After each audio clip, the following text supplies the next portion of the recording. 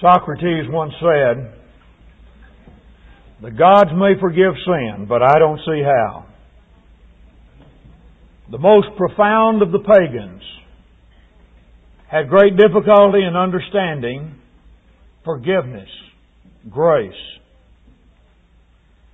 But in the fullness of time, there was a brilliance that blazed through the blackness of the ancient world with a message that shook that world. And at the heart of the message was the truth: God, through Christ, forgives. God, through Christ, forgives. The pagans, well represented by Socrates, said, "I don't see how the gods can forgive sin." But the God does forgive through Jesus Christ, and that really is the heart of the gospel message. Imagine a courtroom scene. The accused, the defendant, has heard all the charges. The time finally comes for a verdict to be given. And there's a sigh of relief, and perhaps a cry erupts in the courtroom: "Not guilty." The God of heaven renders a most paradoxical, seemingly contradictory, and certainly most dramatic verdict. But innocent. Guilty but innocent. Romans chapter 8 at verse 1, "There is now therefore no condemnation to them that are in Christ." No condemnation. We've all sinned, Romans chapter 3 verse 23. But God provides forgiveness. God offers grace. And the minds of the ancients and the modern mentality has difficulty in understanding grace. We can understand how we might earn something, and how we might purchase something, and how we might procure something, and how we might do something or give something, value rendered or service rendered. But we have a hard time understanding grace. When it comes to being right with God, we feel a little bit like when we go into our banker for a loan. We've got to prove that we don't need the loan before we're qualified to get it. And if we can prove we don't need it, then maybe He'll give us the loan. And I think some of us almost feel like that's the situation that we're in with our God. I want to talk to you for a little while about grace. The definition of it, the dynamics of it, the demands of it. The word for grace in the New Testament translates, our English Bibles have the English word grace, which translates the word charis. charis. It's from the same family of words from which you have charisma, meaning a gift, that which is graciously given. The word for joy, chaira, is from the same root. Rejoice is from the same root. In the classical Greek, the kind of Greek that lies back of and came earlier than the common Greek of the New Testament, the word charis meant that which is lovely, that which is beautiful, that which is winsome. And that particular meaning is never completely lost in the New Testament. And yet at the same time, the word grace in the New Testament carries a connotation that it never carried before the New Testament writings. It is still that which is beautiful and that which is gracious and that which is lovely. But in the New Testament, this great word has to do with God's eager love, reaching out through Christ to give what cannot be deserved, what is not merited, and what cannot be merited. The late G.C. Brewer said, "Grace is an undeserved bestowal. It may be accepted or rejected, but it cannot be reciprocated. It cannot be returned. It cannot be reciprocated. It is an undeserved bestowal." You've seen the acrostic. Imagine an imaginary board here, and suppose we write G-R-A-C-E, the word grace.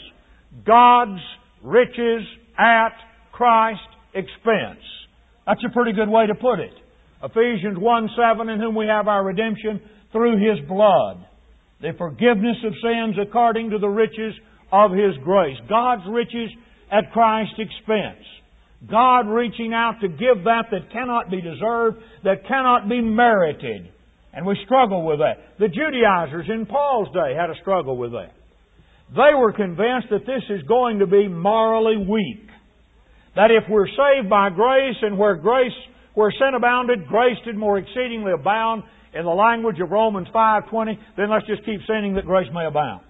This kind of system will not work. The truth about the matter is that it is the grace of God that produces the greatest purity of life, the greatest nobility of purpose, and the greatest spirit of sacrifice.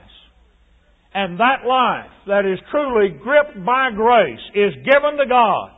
The late R.C. Bell used to say, if you'll get Romans, God will get you. That was his way of saying, if you come really to understand His grace, then you simply lay your life upon the altar. And then we're done with the old legalistic attitude that looks for bare, irreducible, minimum legal requirements. Hey, I've learned something about students in school. I know about it. I've been on the other side of that desk. I've been out there taking the assignments as well as giving them. I know how we think in a situation like that. If a teacher says you've got to write a paper, hands go up. First question, how long does it have to be? And boy, if you say 6 pages, they're not going to write it 7. Academic Pharisees. I understand that. I understand that in an academic situation. You know, what's the deadline? Most of them won't get it in till just about that time, and some of them will come and say, hey, I haven't got it typed yet. Can I stick it under your door? Academic Pharisees. I understand all that. What I don't understand is the person saved by grace, unmerited favor, who goes through life's little day asking, where does it say I've got to do this? Where does it say I've got to go on Sunday night, Wednesday night? Where does it say I've got to give so much? There's something fundamentally wrong with the attitude. There's something fundamentally wrong with the question. And what we need is hearts touched by grace, realizing that we have no other hope. I want to ask you a question. Who upon these pages writes more about grace than anyone else? Various forms of the word charis appear about 170 or 171 times in the New Testament. And you already know the answer to the question. Paul writes more about that than anyone else. Far and away, it's not even close. Now let me ask you another question. Who labored more abundantly than they all? Who could say in 2 Corinthians 11, in stripes above measure, in labors more abundant? Who could say in 1 Corinthians 15, 9 and 10, I am what I am by the grace of God, and that grace was not bestowed on me in vain, but I labored more abundantly than they all. Let me tell you what will cause people to labor. It is not a slavish, grudging compliance with an impersonal legal system, but it is that loving response to God's great gift and grace. What He really wants is you and your heart given. And if you ever get a hold of His grace, then He has you. And that's what it's all about. Grace defined unmerited favor, undeserved favor, that cannot be merited or deserved. God giving through Christ and the cross what the sinner could never earn. You and I have an unpayable debt. And we sing a great truth when we sing, not the labor of my hands can fulfill the law's demands. Could my tears forever flow? Could my zeal no respite know? These for sin cannot atone, Thou must save and Thou alone. Friend, it's not a matter of teaching so many people, praying so many prayers, attending so many services. The grace-motivated heart will be there, but it's not a matter of building up merit through some kind of human achievement. It's not by achieving, but by obediently believing that God saves us by His grace. It's not by human attainment, but by atonement. We've done a little defining of grace, unmerited favor, that which is lovely, winsome, beautiful. And in New Testament usage, God's eager love, reaching out to give through Christ what cannot be earned or merited. Let's talk a little bit about the dynamics of grace. Let's take a look at human need. Human need. Seneca was an old Stoic moralist. He was the brother of the Gallio, before whom Paul appears in Acts 18. And Seneca decried the decline of morals. He says, we are evil, have been, will be. The form of the vice may change, but it continues in every age. And we will keep on like this to the end of the chapter. And old Seneca said, what we need is a hand let down to lift us up. That may be a fairly realistic appraisal of the human situation. Romans 3:23, we've all sinned and come short of the glory of God. Some of us don't know the next verse, Romans 3:24. Being justified freely by His grace through the redemption that's in Christ Jesus. There's the problem and there's the answer. There's the problem and there's the panacea. The problem is we've all sinned, and because of that, we'll never be saved on human merit. You can understand that when you look at civil law. Here's a guy guilty of murder. Crime goes undetected. He goes unapprehended for 1 decade, 2, 3. 30 years. And let's suppose that for 30 years after that murder, he keeps civil law perfectly. I mean, he doesn't run a stop sign. Now, will all that perfect law-keeping militate against the guilt of the crime committed 3 decades earlier? You know the answer. When you do right today, you do no more than what you ought to do. And that does not at all remove the guilt of a previous wrong. That's true in the civil court. The guy that comes in before a civil court has 2 possibilities for acquittal. If he has not broken the law, he can be justified on the basis of the law. If he has broken the law, then he just hopes for clemency. For a kind of clemency and mercy and grace that goes beyond the law, but law itself really doesn't make provision for that. And as we stand before God, there are 2 possibilities, law and grace. The law came by Moses, and grace and truth by Jesus Christ. Grace is our only hope. You know what we ought to do? We ought to tell sinners what God has done before we tell them what they're to do. Where does the preaching of the gospel start? Men and brethren, what shall we do? That's part of it. Acts 2:37. Sirs, what must I do to be saved? Acts 16:30. That's part of it. But we don't start there. Don't start by telling sinners what they're to do. Start by telling them what God has done. The gospel begins with done and not do. What's God done? He's given His Son. God so loved that He gave His only begotten Son. In the fullness of time, God sent forth His Son. What the law could not do in that it was weak through the flesh, God sending His own Son in the likeness of sinful flesh and for sin, condemned sin in the flesh, that the righteousness of the law might be fulfilled in us. And so let's hold up God's grace. But we're looking at human need. And we've already seen by looking at civil law that we're going to have more than just law. There must be grace. Because any infraction under a purely legal system brings the force of that system down to bear on the offender. And days and weeks and months and even years of perfect law-keeping will not nullify or militate against the guilt of a previous wrong. And so we have to have grace. Again, not the labor of my hands, we sing in the great song, Rock of Ages. Not the labor of my hands can fulfill the law's demands. Could my tears forever flow? Could my zeal no respite know? These for sin cannot atone. Thou must save and Thou alone.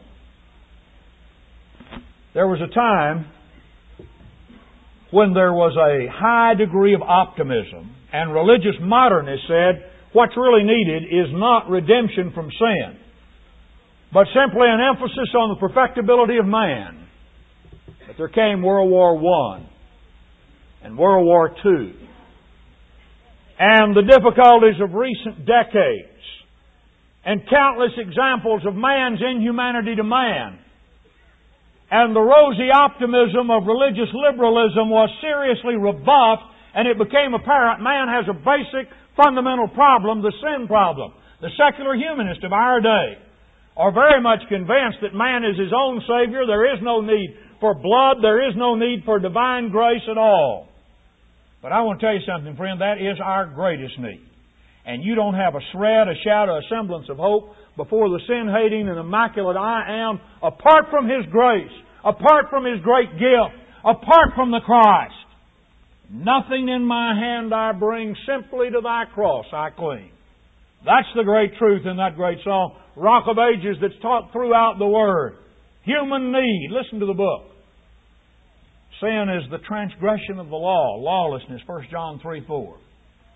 Romans 3:23, we've all sinned and come short of the glory of God. Some wrongs are greater, some matters are weightier, but as we've affirmed many times, there are no little sins, because there's no little God to sin against, and sins against God. Any sin, every sin, all sin. And Bible writers do not simply see sin as isolated and unrelated acts, but as a state in which men live, and all have sinned. It doesn't take a Solomon to see the bootstrap method is not going to work. We can't grab ourselves by our spiritual bootstraps and lift ourselves up and saunter into His presence and say like the Pharisee of Luke 18, I fast twice in a week and I give a tithe of all I possess. Isn't that ridiculous? How would you like to be ushered into the presence of the great I Am and start out on a little speech like that? When if the truth were known, this one apart from Christ stands uncleansed, doomed, damned, hopeless, helpless, hapless, crime-covered, sin-stained, and that's the condition of all of us without Christ. Human need. Let's think about the ground of grace. Grace is rooted in God Himself and His very nature. And the meritorious ground of our justification is God's great gift, Christ, and the cross of Christ. The initiative is with God, and the underlying principle in human redemption is God's grace. That's the ground of grace.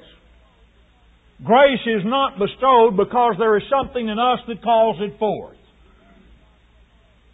With regard to God's great choice in the Old Testament, some have said, how odd that God should choose the Jews. Well, God explains very clearly, particularly in Deuteronomy, it was not because they were so great, or so large, or so strong, or so good. It was God's love that was back of that. And thus God chose on the basis of great, unmerited love. And in our case, that's our only hope. And we don't stand before Him on the basis of human attainment, but on the basis of divine atonement. There's the answer. The ground of grace is God. I want you to look with me at one of the greatest grace passages in the New Testament. Ephesians chapter 2, we're going to start at verse 4, go through about verse 10. To appreciate that, you've got to remember that before this, Paul said you were dead in trespasses and sins. You walked according to the course of this world, according to the prince of the power of the air, according to the spirit that now works in the sons of disobedience, and you were by nature children of wrath even as the rest. He's painted a dark picture of a devil-dominated world and of people who are dead in sin, and Paul said that was your condition. What changed it? Did man suddenly wake up and say, there's a chasm between me and God, and somehow or another I've got to get that thing bridged, and so I'm going to come up with a remedial system that will solve the problem? No, that's not it. Ephesians 2:4, but God. There's the ground of grace. It's grounded in God, His nature, His love.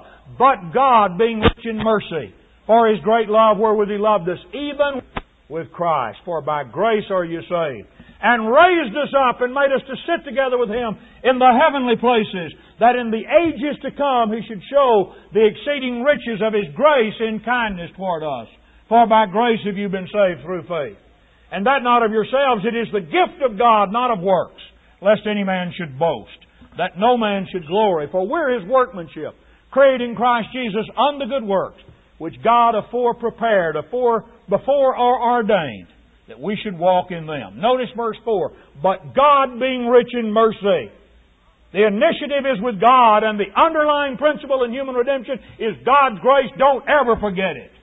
If anyone is ever saved, it'll be saved by grace. It'll be salvation by grace. And there will be those saved, and they'll be saved by grace. Titus chapter 3. We ourselves, at 3 and 3 in Titus, we ourselves were deceived, disobedient, serving divers lust and pleasure, living in envy and malice, hateful and hating one another. But when the kindness and love of God toward man appeared, not in works done in righteousness which we did ourselves, but according to His mercy He saved us, by the washing of regeneration and renewing of the Holy Spirit. Ephesians 2:4, but God being rich in mercy. Titus 3:4, but when the kindness and love of God toward man appeared. The ground of grace is God Himself. And God, 1 John 4:8, is love, and He chooses to love and through Christ give what can never be deserved. What's caused a lot of the frustration? The feelings of futility, the dark despair, sometimes the falling by the wayside. Are these people who do that characterized by some basic perversity? No, I think in many cases they're discouraged. They feel like there's really no hope. I don't believe I'll be able to make it. Now, man's will is free, and you have a choice to make. And while it's salvation by grace, it's not grace only.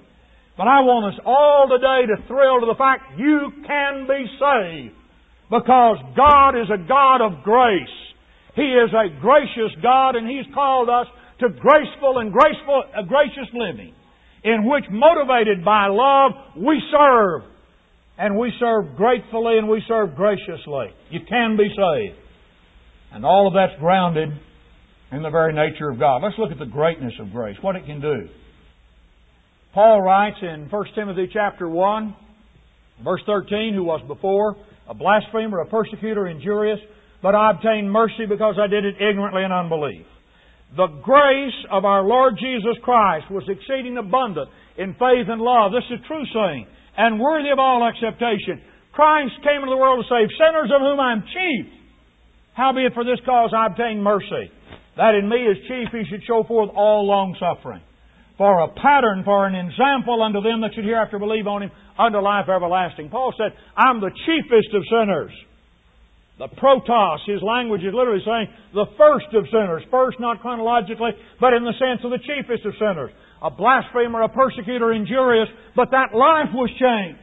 And that guilt was obliterated. And the price was paid. And the scourge of the church becomes Paul, the scourge of the church. Look at 1 Corinthians 6. At verse 9 and verses following through about 11. Be not deceived, neither fornicators, nor idolaters, nor adulterers, nor effeminate, nor abusing themselves with mankind, nor thieves, nor covetous, nor drunkards, nor revilers, nor extortioners shall inherit the kingdom of God. And such were some of you. The sexually immoral, those who had been guilty of a perverted course of action, drunkards, revilers, extortioners, thieves, idolaters, such were some of you. But you're washed, but you're sanctified, but you're justified in the name of the Lord Jesus and by the Spirit of our God. The greatness of the grace grounded in our God is such that it can cleanse the leper spots and melt the heart of stone and change the life of a persecutor into a preacher and change that motley mob in Corinth who had lived grossly immoral lives into the saints of God at Corinth, the church of God at Corinth. The very first members of the church were the murderers of the Christ. And in the crescendo of the Acts 2 preaching, Peter said, let all the house of Israel know assuredly God has made that same Jesus whom you've crucified, both Lord and Christ. And pricked in their hearts they cry, what shall we do? Peter said, repent ye and be baptized every one of you in the name of Jesus Christ for the remission of sins, and you'll receive the gift of the Holy Spirit. 3,000 received the Word and were baptized. Acts 2:41. Were added to them or added to the church. 2:47. Who are being added here? The murderers of the Christ. Oh, the marvel of His mercy. Oh, the greatness of His grace. He could take apparent human dregs of human driftwood in Corinth, and from that fashion the church of God which be in Corinth through the cross of Christ by His grace. He could take a ruthless, merciless persecutor who was injurious. The ugly Greek word hubristes, meaning heavy-handed violence. He lived that kind of life, and he could be forgiven and the life changed. And the very first members of the church are the murderers of the Christ. We begin to see something of the power of grace to change our lives. And even after we've been forgiven, the power of grace. Paul writes, I bear record to. King James says, I do you to wit. I bear witness to the grace of God upon the churches of Macedonia. 2 Corinthians 8. Poor people, afflicted people, abounding to the riches of their liberality. What is this in a word? God's grace bestowed upon the church of Macedonia. Paul talks about his ministry to the Gentiles. Unto me, who am less than the least of all saints, was this grace given to make known unto the Gentiles the unsearchable riches of Christ, and to preach the mystery to all men. Ephesians chapter 3, 7 and 8. And so grace has purging power for the past, and grace is an enabling dynamic in the present. Let's talk a little bit about the goal of grace. The ground of grace rooted in God and His nature and His love, and expressed in the cross of Christ, the ultimate expression of God's grace. We have redemption through His blood, the forgiveness of sins according to the riches of His grace. Ephesians 1:7, the greatness of grace. We've seen how it changed lives in the first century, and people were forgiven, didn't earn it, didn't merit it. God gave it on the condition of their obedient trust. The goal of grace. The goal of grace, of course, is that we might grow into the measure of the stature of the fullness of Christ. Ephesians 4:13, and here's the ultimate goal, in a passage we've already looked at, that in the ages to come He should show the exceeding riches of His grace in kindness toward us through Jesus Christ. God wants to save. He would have all men to be saved and come to a knowledge of the truth. 1 Timothy 2:4. And in the ages to come He will show the exceeding riches of His grace in kindness toward us. We've talked a little bit about the definition of grace and dynamics of grace, but let me say something about the demands of grace. I think the Judaizer in the first century had an honest fear. He was very mistaken. He became an enemy of the cross. His error was a fatal error, but I think he had an honest fear. I think that false teacher in the early church, the Judaizer who would bind the old law, the Mosaic system upon Christians, really felt that the gospel of grace would be morally weak, would lack the basis for moral incentive and moral effort. Listen to Paul. Romans 6 at verse 1. That chapter that follows the chapter in which he said, where sin abounded, grace did more exceedingly abound. And Paul knows what his opponents will do with that. And so he takes up their objection. Shall we continue in sin that grace may abound? God forbid! Strong expression in the language of the New Testament. Me genoito, may it not be so. No, God forbid. How shall we that are dead to sin live any longer therein? Know ye not, are ye ignorant, that so many of you as were baptized into Jesus Christ were baptized into His death? Therefore we're buried with Him by baptism into death, that like as Christ was raised from the dead by the glory of the Father, even so ye also should walk in newness of life. We're saved by grace, but it's not cheap grace. Dietrich Bonhoeffer, the German writer of years past, decried what he called cheap grace as he looked at a decadent state religion in Germany. The Bible doesn't teach cheap grace. On the divine side, the giving of grace necessitated the great gift of Jesus Christ, His death on the cross. Brother, that's not cheap. And on the human side, we die in our reception to this grace. There is a death to sin that takes place. And because of that, we do not continue thereafter to willfully, impenitently walk in a life of sin. And so let me tell you something. Grace, rightly understood, is the great incentive to purity, is the great incentive to sacrifice, is the great incentive to nobility of purpose.